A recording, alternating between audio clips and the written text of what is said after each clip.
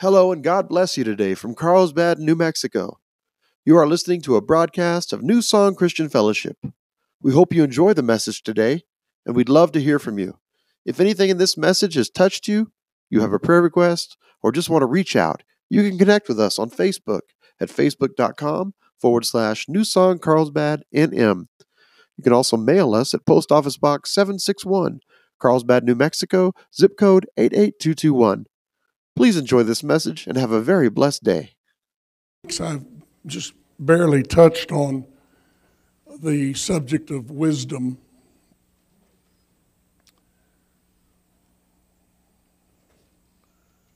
You know, I think you heard me tell you, I know you did, the definition of wisdom is knowing how to use knowledge correctly. I want to use the example of our government, the Democrats and the Republicans. These guys are and ladies are some of the most brilliant minds in our country. Then why are they fighting all the time? Why? The reason predominantly is they've got a lot of knowledge, but they don't have much wisdom. They don't want to give, and I'm saying either side. They don't want to give. They want all the power for their party or themselves. It doesn't, it's apparent to me that when you have an attitude like that, you don't really care about the people that you serve. You would think that their predominant concern would be the people of the United States. But I got to be honest with you, I don't see them caring that much. They'll say, well, we're going to give you $1,400 for every woman and man, and that's because we care about you. Well, not really. It's because they want the power that comes with popularity. You need to pray for your government. I'm not taking a side. I'm just telling you, you need to pray. And then, in let's just say religion today across the world, people have different ideas about whether their faith is the right one. Most of them think their faith is the right one. How many of you know that Christianity is the only faith where God gave his most important possession, his son? No other faith or religion did that or does that. We have last night my son and I were watching a documentary, and had to do with what I'm talking to you about now. And they had a Muslim lady on there, and she was in tears. I was kind of impressed, really. She was in tears because she said the Quran teaches us that the worst thing we can do is kill people. And I see somebody smiling because you know that there's plenty of killing going on among the Muslim people. And they don't just kill people, they butcher them. They showed a little boy, 13 years old. Somebody gave him a knife and he beheaded a man who was on his knees. He beheaded a man, 13-year-old. Where are we? Now, I want you to remember something. Jesus wants you to walk in wisdom. If you can do that, if we could all do that, the whole world would change. Amen?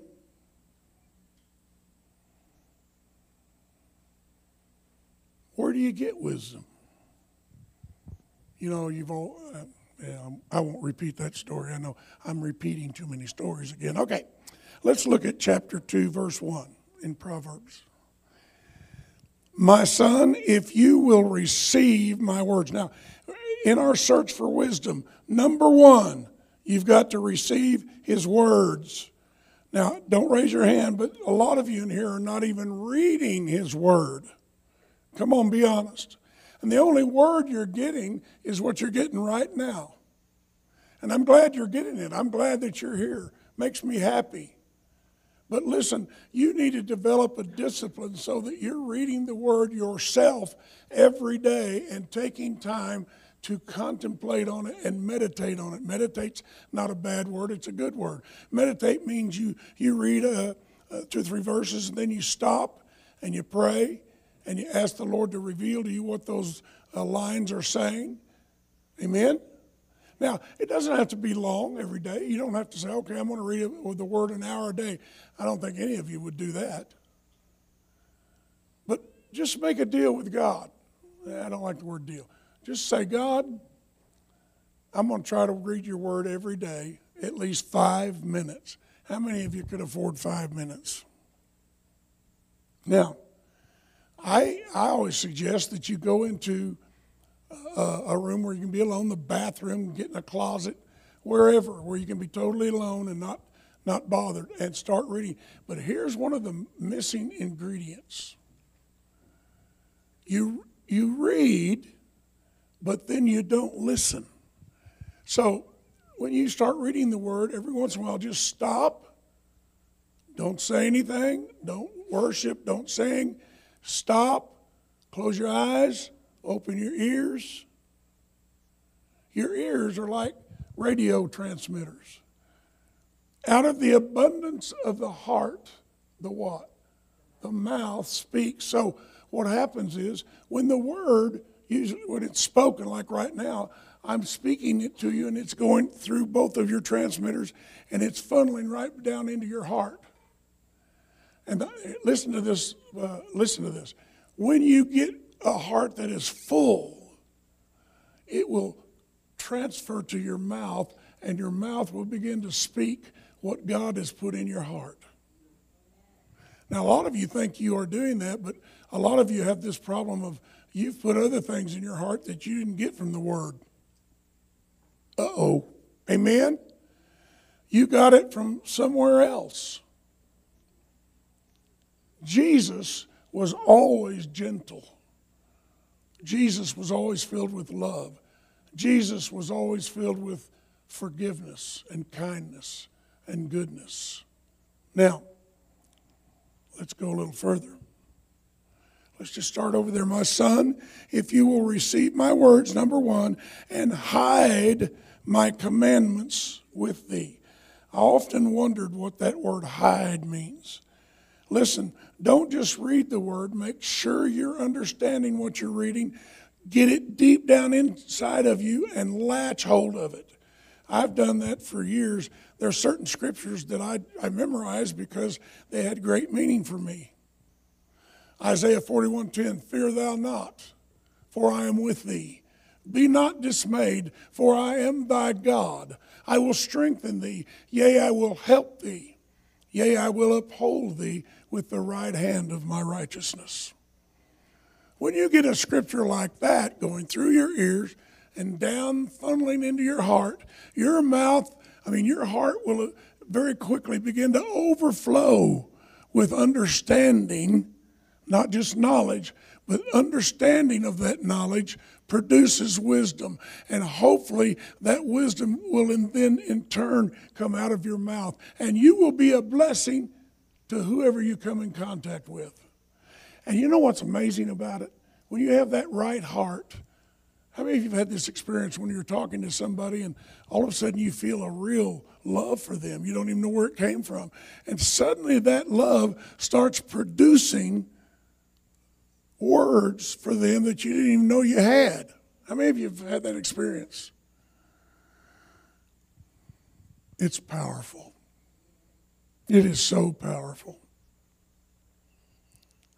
So hide my commandments. And then he says, verse 2, so that you will incline your ear unto wisdom and apply your heart to understanding. Yea, if you cry after knowledge, and lift up your voice for understanding. Did you hear that? Listen to me. Cry after knowledge. That is in the category of desire. You know, there have been times I've been so frustrated because I read the Word, and yet I don't feel like I had this great desire to want the mind of God. I had this tremendous desire to walk like He walked, to talk like He talked, to minister to people the way He did, not the way my flesh wants to. My flesh sometimes wants to kick some of you in your behind. But then I begin to realize that I need a couple of kicks in my behind too. Come on. We're all pretty much the same. And lift up your voice for understanding. I've been reading the Bible at times, and I couldn't understand a certain scripture, and I'd get frustrated, and I would cry out to God, God, please, I don't understand this. It makes no sense, because I was reading it like my dad taught me, in the flesh. You cannot walk with God in the flesh. You cannot walk with God unless you walk in the Spirit with Him. And it's not what you think that counts, it's what He thinks. And the only way to get what He thinks into your mouth to bless others is to start that process through your ears, fill up your heart. Out of the abundance of the heart, the mouth speaks. Somebody's going to get saved. Somebody's going to get healed. Somebody is going to be raised from the dead. And I got an email from somebody, it's been a little while back, but there's been 3 people raised from the dead in my ministry. One of them was in Israel. We had just done a rehearsal. I was in the choir. We had a 100-piece orchestra. These people were great. And they had all come together in Israel for the Feast of Tabernacles. And we had a rehearsal, and it was grueling. So we went back to our hotel, hostel, whatever you call it. And several of us had gotten several rooms, and we were having coffee together. And suddenly we heard this tremendous bam right outside our door. I was the first one out there. There was a lady named Pauline in the choir, in the orchestra, that played the violin. She was on the floor above us, and she was coming down to be with us. And the floor there was made out of granite. And you go down a flight and you come to a landing, then you turn and you go down a flight and you're on the next floor down. Well, she got to the landing all right, but she tripped and she fell she didn't even touch a step, all the way down, and she landed on her head on that granite floor. Bam! And so I got out there she was laying there. I rushed over to her and I put my hand under her head to lift it up. I pulled my hand out, and it was filled with blood and brain tissue. I kid you not. Her eyes were open, but they were fixed and dilated. She wasn't breathing. I was going to give her artificial resuscitation. I'm good at it. I've been trained. But before I did that, and by that time now the whole choir, orchestra, everybody came down. They crammed full of the landing we were on, the stairs. They were just everywhere. And I looked up at them. I said, she's not breathing. You got to pray. And boy, they started praying. And so I did what I've done the other 2 times. I just took my hand and I slapped it right there on her head. And I said, I rebuke you, spirit of death. Come out of her. And suddenly she went, and her eyes opened, and she fluttered her eyes like that. And then she smiled at me. She came back to life. I got an email from a lady that was there when that happened. She said, I'll always be blessed by the memory of what God did, not what John did, but what God did that day out on the staircase. The ambulance came, they took her to the hospital. She had to stay in Israel for 6 weeks. She had brain surgery, skull surgery, but she was fine. About 7, 8 weeks after it happened, I got a letter from her. She said, I just had to call you and thank you, or write you and thank you for what you did for me. And so I had to write her back and say, you don't understand, I didn't do it, God did it. I've learned my lesson about stealing the glory from God. The glory belongs to Him. But my point is, He decided to use me, and if you are open and willing, He will use you. Why do you think He put His Spirit inside of you? Jesus said, it's a good thing that I go. It's a good thing that I leave you and go. If I leave you, I will send the Spirit. And He will use you. He will lead you and guide you. And all the things I have done, listen to this. He said, all of the things I have done, you will do. And greater things than these will you do. The largest crowd that Jesus ever spoke in front of was about 5,000 people. Many years ago, Billy Graham was in South Korea. He had a 4-night meeting there, and they met out in a field, a farmer's field. Now get this, the last night of that revival, there was 1 million people in that field, 1 million. When he gave the altar call, 60,000 people ran to the front.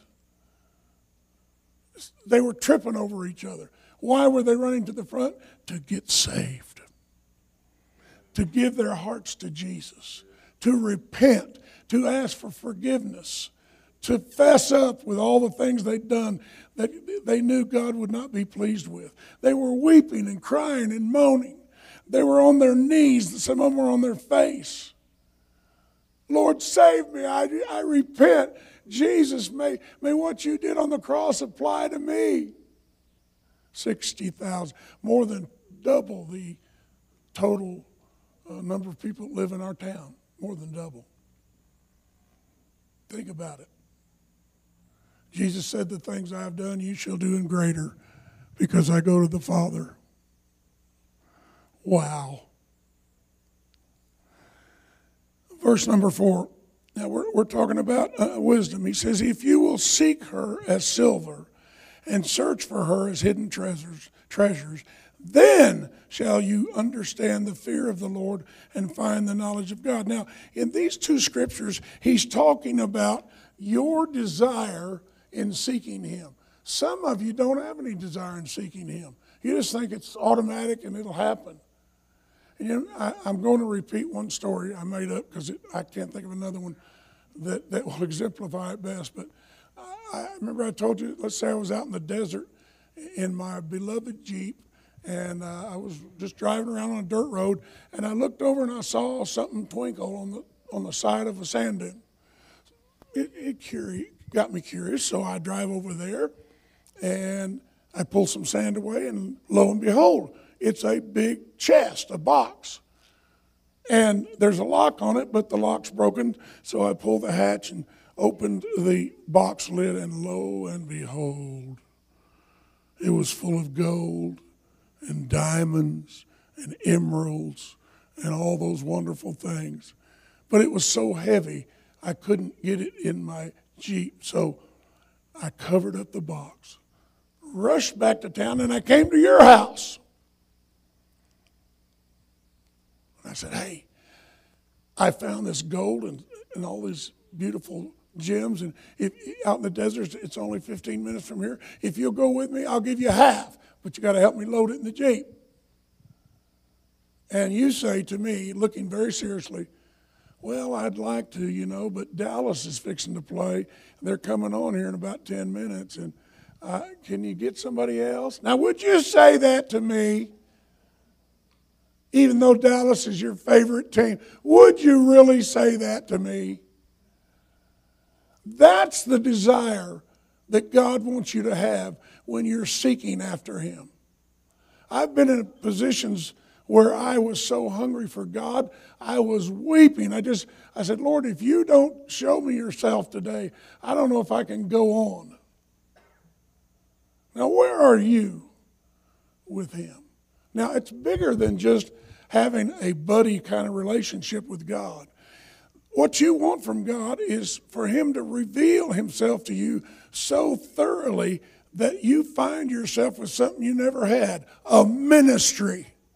Every one of you in here has been called. You have a calling on your life. Look at your neighbor and say, I have a calling. Now look at him again and say, you have a calling. And I'm going to tell you, you got to hear this. If you don't find what God has called you to do, you will never be happy in your life. And I'm going to add to that. If you don't find what God has called you to do and get in the middle of it and cooperate with it, you'll never be happy. What has God called you to do? Some of you in here, you're not called to be preachers. You might be called to minister to children. I'm not too good with children, so God raised me up a partner who is. She's also powerful with ladies. We've got one of the best ladies ministry in the city right here. We do, thanks to her. And well, let's just go a little further. Verse 6, for the Lord gives wisdom, out of His mouth comes knowledge and understanding. So where does wisdom come from? It comes from God. You can't get it anywhere else. And I got to tell you something. Knowledge is a carnal thing that you can get reading out of a book, watching a TV show, listening to somebody speak. But wisdom is a spiritual thing where God takes the knowledge that you have accumulated and He turns it supernaturally into something that's bigger than knowledge.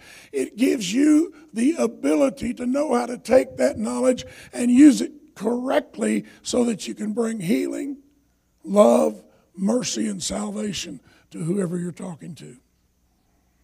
Where do you think that comes from? You don't just pick it up one day.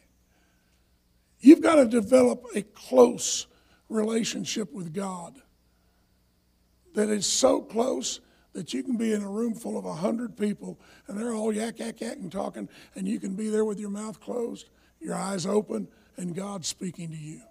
And you look around the room and God's showing you, John, after the service, I want you to go pray for Pam because she needs prayer. Or whoever. Will you obey Him? Will you obey Him?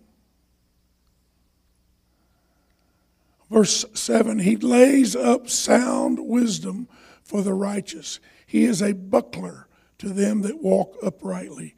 He keeps the paths of judgment, and He preserves the way of His saints.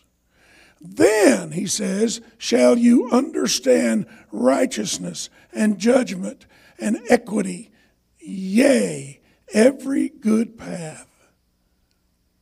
When wisdom entereth into thine heart, and knowledge is pleasant unto thy soul, discretion shall preserve thee, understanding shall keep thee. Listen, what good is this word if you don't understand it? You know, it's particularly difficult in the King James. And if you struggle with the King James, and I'm being honest with you, I think it's the most accurate version out there. And you don't have to agree with me. Some people like the New American Standard or whatever. But if you're struggling with the King James, get you a Bible that you can read, the Living Bible, Good News for Modern Man. There's one called The Message.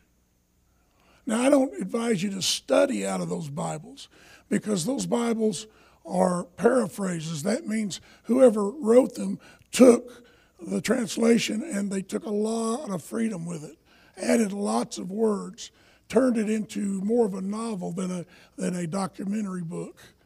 And I don't have a problem with that, but when you're trying to study from the Word, you need an accurate translation. But some people have a real problem with the these and the thous and the thines and those kinds of things.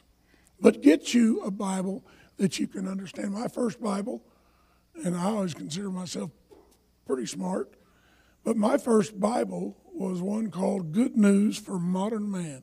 It was a paperback. I tore that thing. I read that thing from cover to cover over 100 times. If you know anything about me, when I'm reading, I mark everything up. I underline every word. I put stars in the margins. I put notes. That poor old Bible was just hanging by a thread, and I'd tape it up. But the day came when God came to me and says, "John, I'm weaning you today." I said, "Well, Lord, what do you mean?" "I'm taking you out of the Good News and I'm putting you in the King James." Now, it's not that I didn't understand King James English. I did. I was an English teacher, English major. But I said, "Lord, it's not as fun to read as Good News for Modern Man." He said, "Yes, but it's more accurate, and that's where I need you to be." And that's where I've been for 45 years. So let's go a little bit further.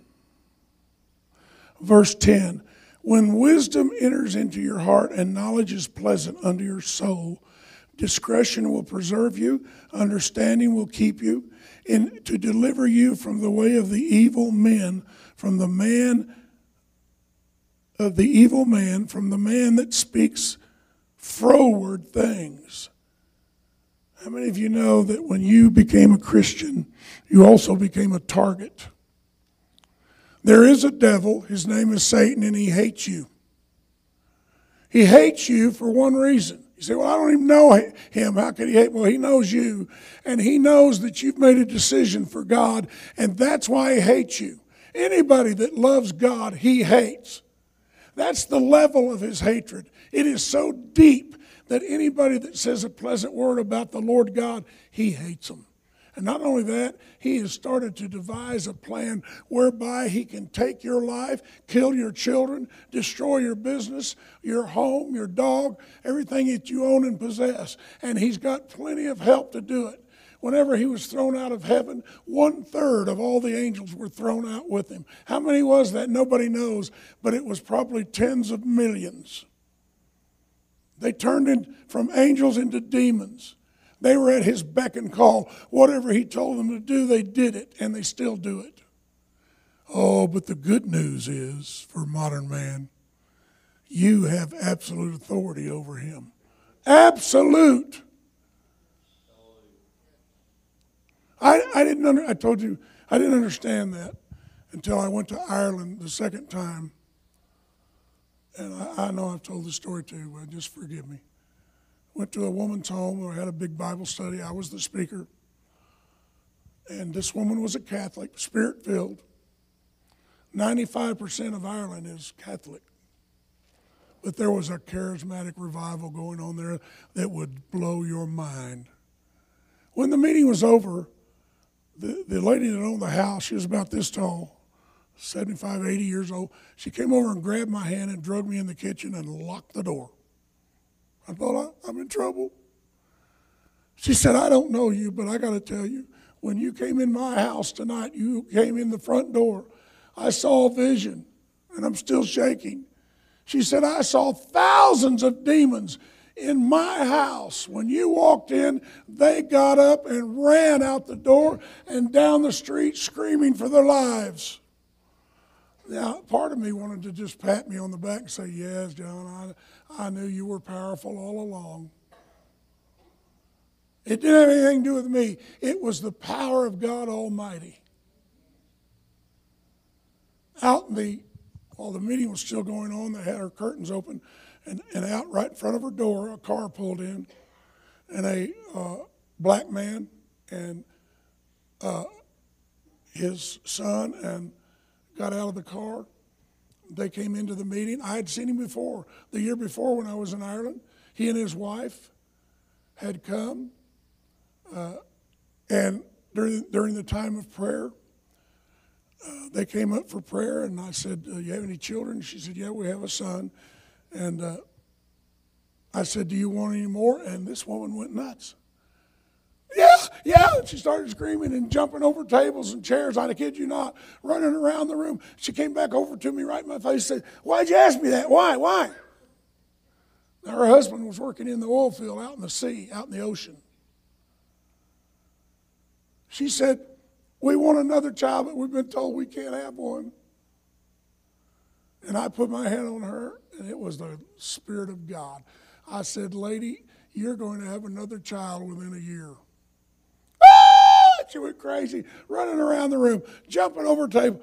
Now, I was in Ireland exactly 1 year to the day that I gave her that word. That was a word of knowledge. Telling something to someone that you couldn't have possibly known. And when the man got out of the car with his son, they came to the door. When the meeting was over, I went over and greeted him and said, "It's good to see you again, but where's your wife?" He said, "She's in the hospital. She had a baby yesterday morning, a little girl." I was kind of glad she wasn't there because she would have screamed and run up and down the stairs, jumped over the top. I don't know what she would have done. What I'm trying to get across to you is ministry is serious, and God has to use you. He needs to use you in order to accomplish it. Another meeting I was in, I had a prayer line. There was a lady, quite elderly. I say elderly. I got to be careful because I'm in my 70s now. But she came toward me, and I stopped her. I'd never seen her in my life. And I don't know why, but I just looked at her and said, "Do you smoke?" And she broke down right in front of me, fell on her knees, was weeping.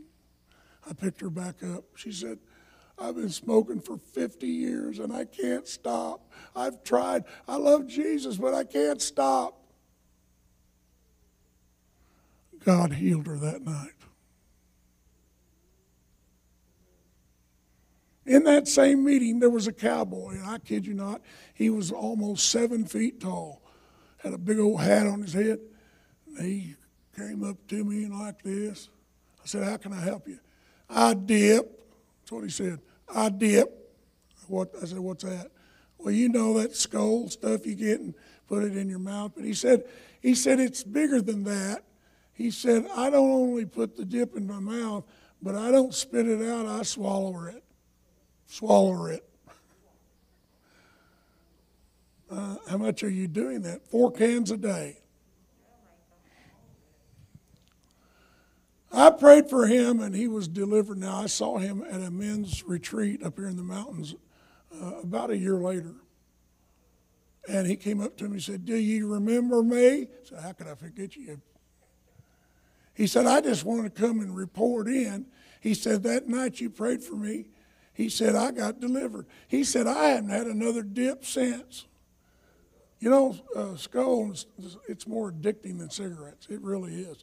And he was swallowing this stuff. God had to deliver him. Now, if I hadn't been there, if I hadn't let God use me, maybe he would have gone on that night and been in trouble. He would have just kept on doing it. What I'm telling you is, God is bigger than whatever you're struggling with. He really is. He's bigger than that. Oh, God, how we love you. Amen. Where did I stop? Anybody know where I stopped? 12, okay. Let's look at 11. Discretion shall preserve you.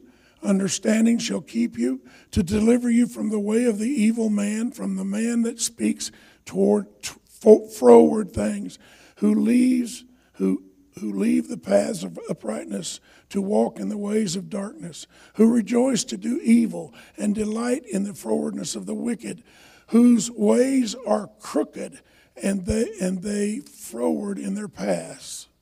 To deliver thee from the strange woman, even from the stranger which flattereth with her words. He's talking about ladies of the night, okay? who forsaketh the guide of her youth, and forgets the covenant of her God. For her house inclines unto death, and her paths unto the dead.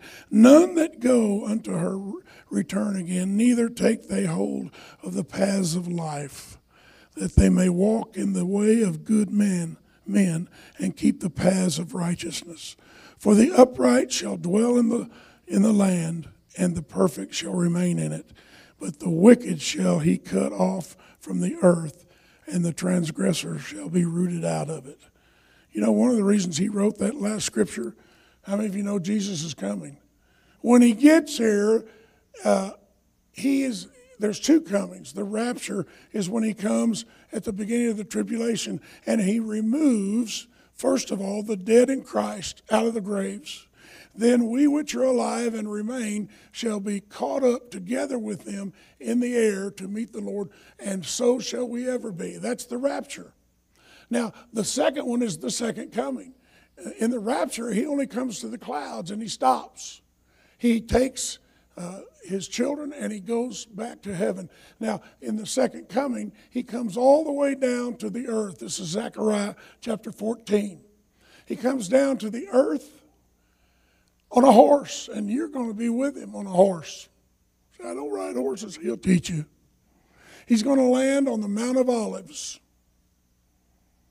Now, here you got to hear this. The reason he's removing the wicked is because Jesus, on that day, will begin his reign of the earth, called the millennial reign.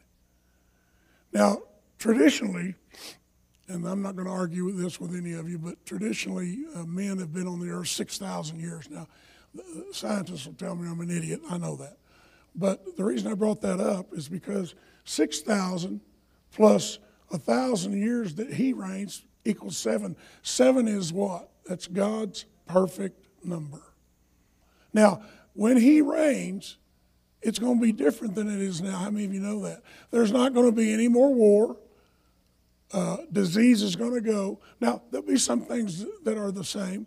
There'll be people married, having children. Some of them will fall. Some of them, okay, but it'll be different. Then at the end of that 1,000-year reign, then we step over into eternity. For you and I, we'll already be in eternity. Amen? I'm excited about that. I don't know about you. Now, very quickly, turn over to Proverbs 16, chapter 16.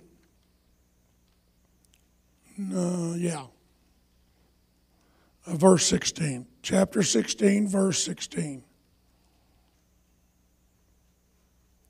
Everybody got that? How much better is it to get wisdom than gold, and to get understanding rather than to be chosen than silver? The highway of the upright is to depart from evil. He that keeps his way preserves his soul. How many of you ever had an experience with God where you couldn't help yourself, but you reached up and looked at him, and now listen to me, and you said, God, why did you allow that? How many of you have had that experience? Come on, be honest. God, why did you allow that? I have the experience that a lot of times God allows what you allow. God's given you absolute power over the devil, but if you don't take that power and you don't put it into use and you don't go to war with him, then what good is it? Yeah, you're in a war, and the devil is a evil adversary, and his whole purpose for you is death. The death of your children, your finances, your home, your dogs, everything. You got to go to war, and you got to mean it. And if you do that, you'll see in the spirit those demons running down the street from you just like they did me. The real truth is, the only weapon that Satan has against you is lying. He will lie to you, and the only way that can hurt you is if you believe it. Come on. Don't believe it. Satan, you're a liar. I plead the blood of Christ over myself and my family. You get away from us in Jesus' name. And he will. The demons and Satan hate the words, the blood of Jesus. They hate that. They can't stand that because those words are the formula for what defeated them. Jesus was hanging on the cross. How many of you saw Passion of the Christ? It's a good depiction. By the way, do they sell that anywhere? Well, order me one, Carol. He's hanging on the cross. He's got Roman soldiers that are laughing at him, and they've taken his clothes off and they're gambling for them. They didn't want to tear him up because they were seamless. The robe was seamless. They didn't want to tear it up, so they gambled for whoever got it could take it home.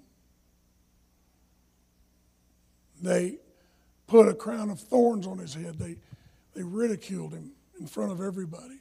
They laughed at him. They slapped him in his face. I love that movie because how many of you remember the little Roman soldier? His boss throws a spear at him, First of all, he got the other Romans to get clubs and break their legs. So, how many of you know what that did? See, crucifixion, you die from asphyxiation. You literally choke to death. And what you do, you get so tired of standing there, you start sagging. Your feet are on a block. And so the only way you can breathe is to push up, and then you fall back down. And then after a long time, you can't do it anymore, and you literally choke to death. No, you can't get any air. So they broke the legs of the thief on this side of Jesus and the thief on that side. And when they got to Jesus, he was about to break his legs, and somebody said, "No, I think he's already dead." They went over, and he was dead. They weren't going to kill him. He gave his life. And there it is, a picture there up on the wall. My God. And so the soldier throws a spear over to that little soldier, and he says, "Make sure that he's dead." So the soldier goes over and thrusts that spear way up into his body. And when he pulls it out, blood mixed with water begins to spray out of the body of Jesus all over that soldier. And he's standing there, and he drops that spear, and he's shaking, and he's looking up there at Jesus. How many of you know he had an epiphany that day? His eyes were opened. Where did the crux of Christianity go in the beginning? It went to Rome. Why do you think the Catholic Church is there? That was the beginning of all of it. It's amazing. It's absolutely amazing. Now here we stand, and I'm closing. We are in the last days. How many of you know that we're in the last days? You might say, "Well, how do you know that?" Jesus said nobody knows when he would come. Not even Jesus didn't know. He said only the Father knows. But he said there'll be signs that take place. And when you see these signs, you'll know that summer is near. In other words, you'll see the signs of wars and rumors of wars. Killing. You'll see the signs of nature. Volcanoes erupting. Thousands of people dying in earthquakes. All kinds of things. And when you see these things begin to accelerate, you'll know that it's near, even at the door. And I want to suggest to you that we're already there. We're at the door. Now, some of you don't want him to come. You know who really doesn't want him to come? It's your teenage children. You know why? Because they haven't had children yet. They haven't had a family of their own. They haven't been married yet. I meet them all the time. But remember this. Paul called the coming of Christ, the what? The blessed hope. When you're standing out there and he's standing on a cloud up there, I think you're going to start laughing hysterically. He's here. He's here. Let's go. He's here.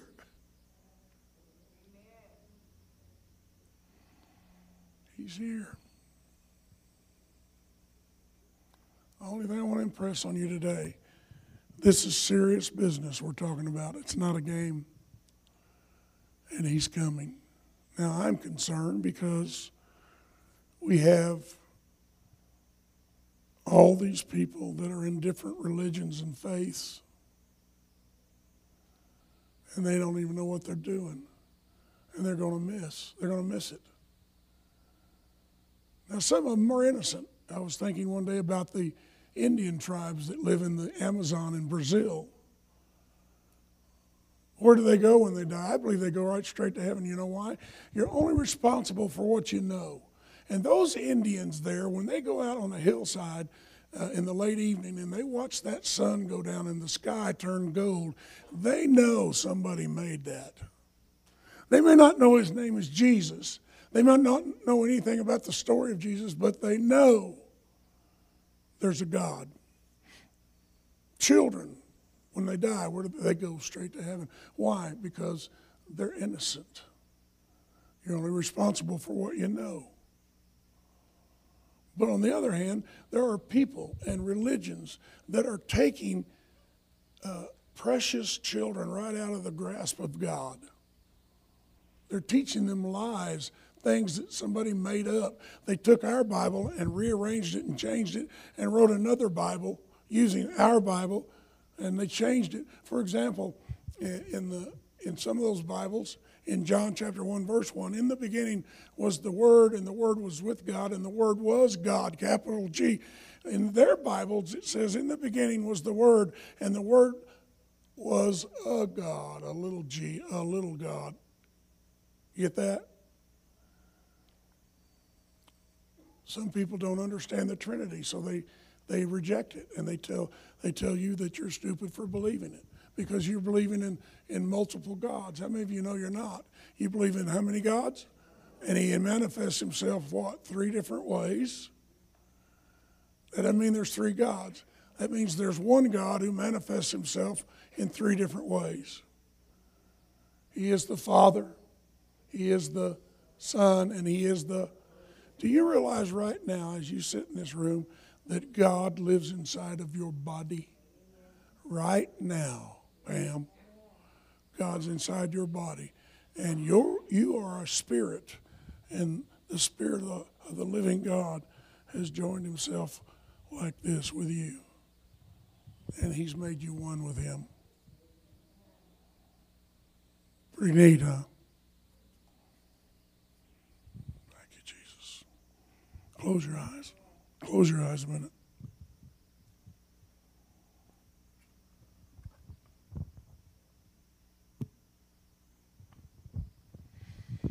I worship you, Almighty God. There is none like you. I worship you, O Prince of Peace. That is what I want to do. I give you praise, for you are my righteousness. I worship you, Almighty God. There is none like you. There is none like you. There's nobody like you. Oh God, I know myself and every person in this room, we are yearning to be with you and to see you. I have a great desire to see Jesus and to talk to him. I want to thank him. I want to fall on my face before him and weep just thinking about what he did for me, and I didn't deserve it. I deserve to die, and he gave his life for me so that I could have eternal life. He forgave me. I didn't deserve forgiveness. I deserved death. He took my beating. Oh God. Oh God. Oh God. Lord, today I pray for Carlsbad. I curse this virus. COVID is just a name. Its knee at the name of Jesus. I'm asking you, Lord, all over the world to kill this virus and remove it from the earth.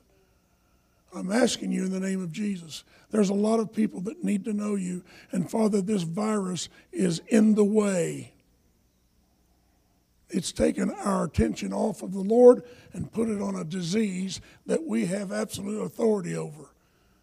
Satan, I bind you and we cast COVID out. Everybody take a deep breath and blow it with your mouth. Be healed in Jesus' name. Thank you, Lord.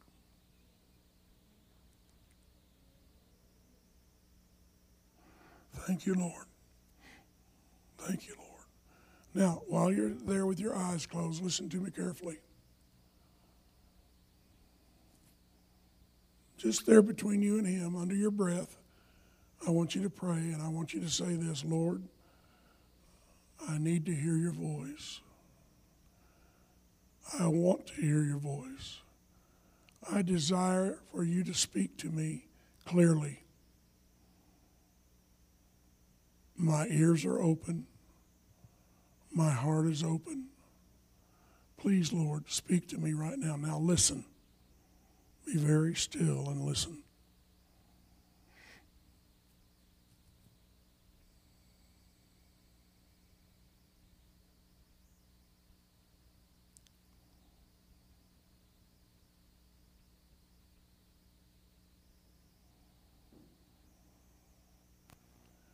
If you think you're hearing something from God, raise your hand. Come on. If you think you're hearing something from God, lift them up high. Keep listening.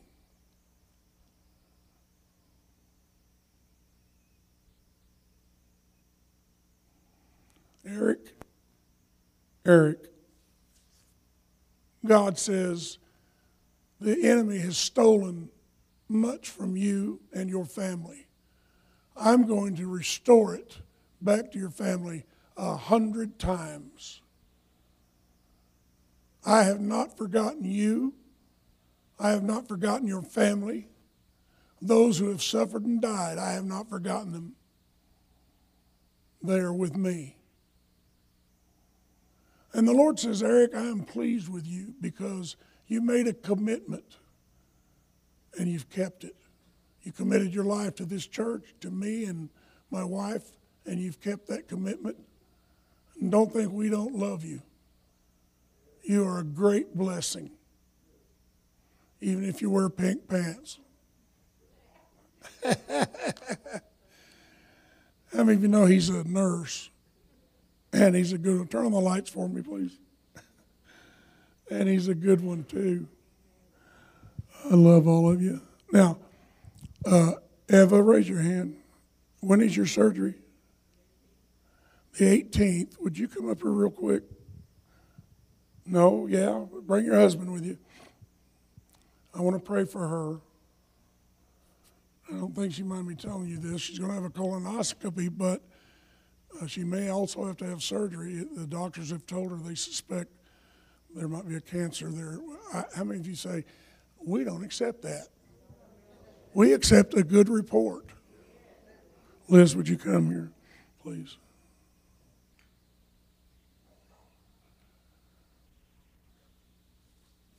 Eva, we love you, and we love you, brother. You are a blessing. And just lift your hands this way. Father, we just pray for this sweet lady. She's a wife, a mom. She's just a great person. Everybody that knows that knows she's a great lady. Father, in Jesus' mighty name, I'm praying for a good report. When they go in there and they begin this colonoscopy, we are praying, Lord, they will find nothing. Everything is perfect. Lord, heal her in Jesus' name. Every organ of her body, top to bottom. Lord, be with David. Just give him peace that you've heard this prayer. Lord, touch her in Jesus' name. And everybody said, oh, mighty God. Yes, mighty God. Thank you, Eva. We love you. We love you. Thank you, Jesus. Pam, come here a minute. She has an unspoken request, and we'll just leave it at that. Yeah, would you anoint her? She has an unspoken request, so would you lift your hands this way? Father, you know exactly what Pam needs today. And Lord, I just ask you to touch her. She's under a lot of stress and pressure. Father, just give her a word so she knows that you've heard this prayer. Grant her the desires of her heart. She also is a blessing. So we ask you to bless her home, her family. And I want to pray for her daughter and grandchildren also, that you will protect them and bless them. Father, just be with her today. And as she goes, help her to feel your presence. In Jesus' name, amen. Thank you. Thank you, thank you, thank you, thank you. Hallelujah.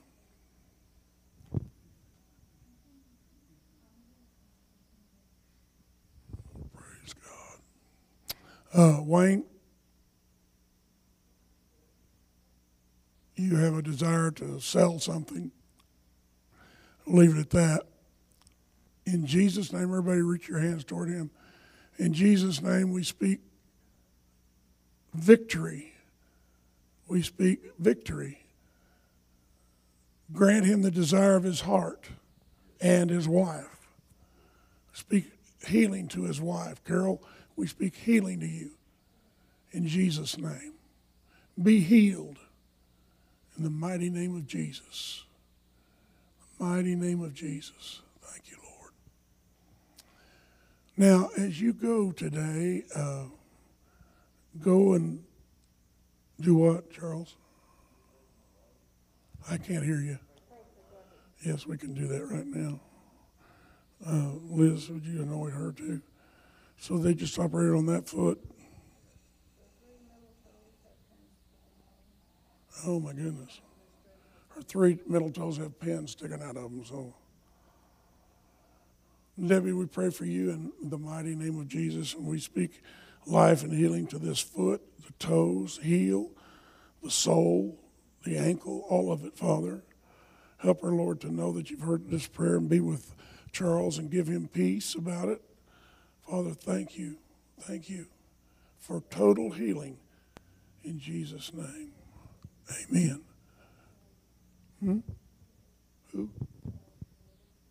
Yeah, Terry, come here. Terry was supposed to have surgery last week, but they canceled, and so you're scheduled for when? The 29th. You saw him limping there, and he's got, what do they call what you got? That's my feet mostly. It was my leg, back. They're going to have to go in and do something to it. I don't know. Nerves involved in the spine and bones, and so. It'll be the 29th. And this young guy is 75. Yeah, I know it too. Yeah, he knows it. Terry, we pray for you and we thank you for Jesus. You're a good man and you also are faithful, and God appreciates that about you. Father, right now I ask you to bless him in the mighty name of Jesus and heal him from top to bottom. In your name we pray, amen. As you go today, I want you to fist bump or elbow somebody, don't elbow them too hard, and spend about 2 or 3 minutes talking to somebody. Say, hey, how you doing? Show them that you care. Amen. You're dismissed. May God bless you. All of you looking by Facebook, may God bless. This has been a broadcast of New Song Christian Fellowship. Thank you for joining us today. If you wish to partner with us and support this ministry, you can give online at newsongcarlsbad.churchcenter.com/giving. Your gift is tax deductible. Please share this broadcast with your friends and neighbors and help us spread the good news of Jesus Christ all across the globe. May the Lord richly bless you.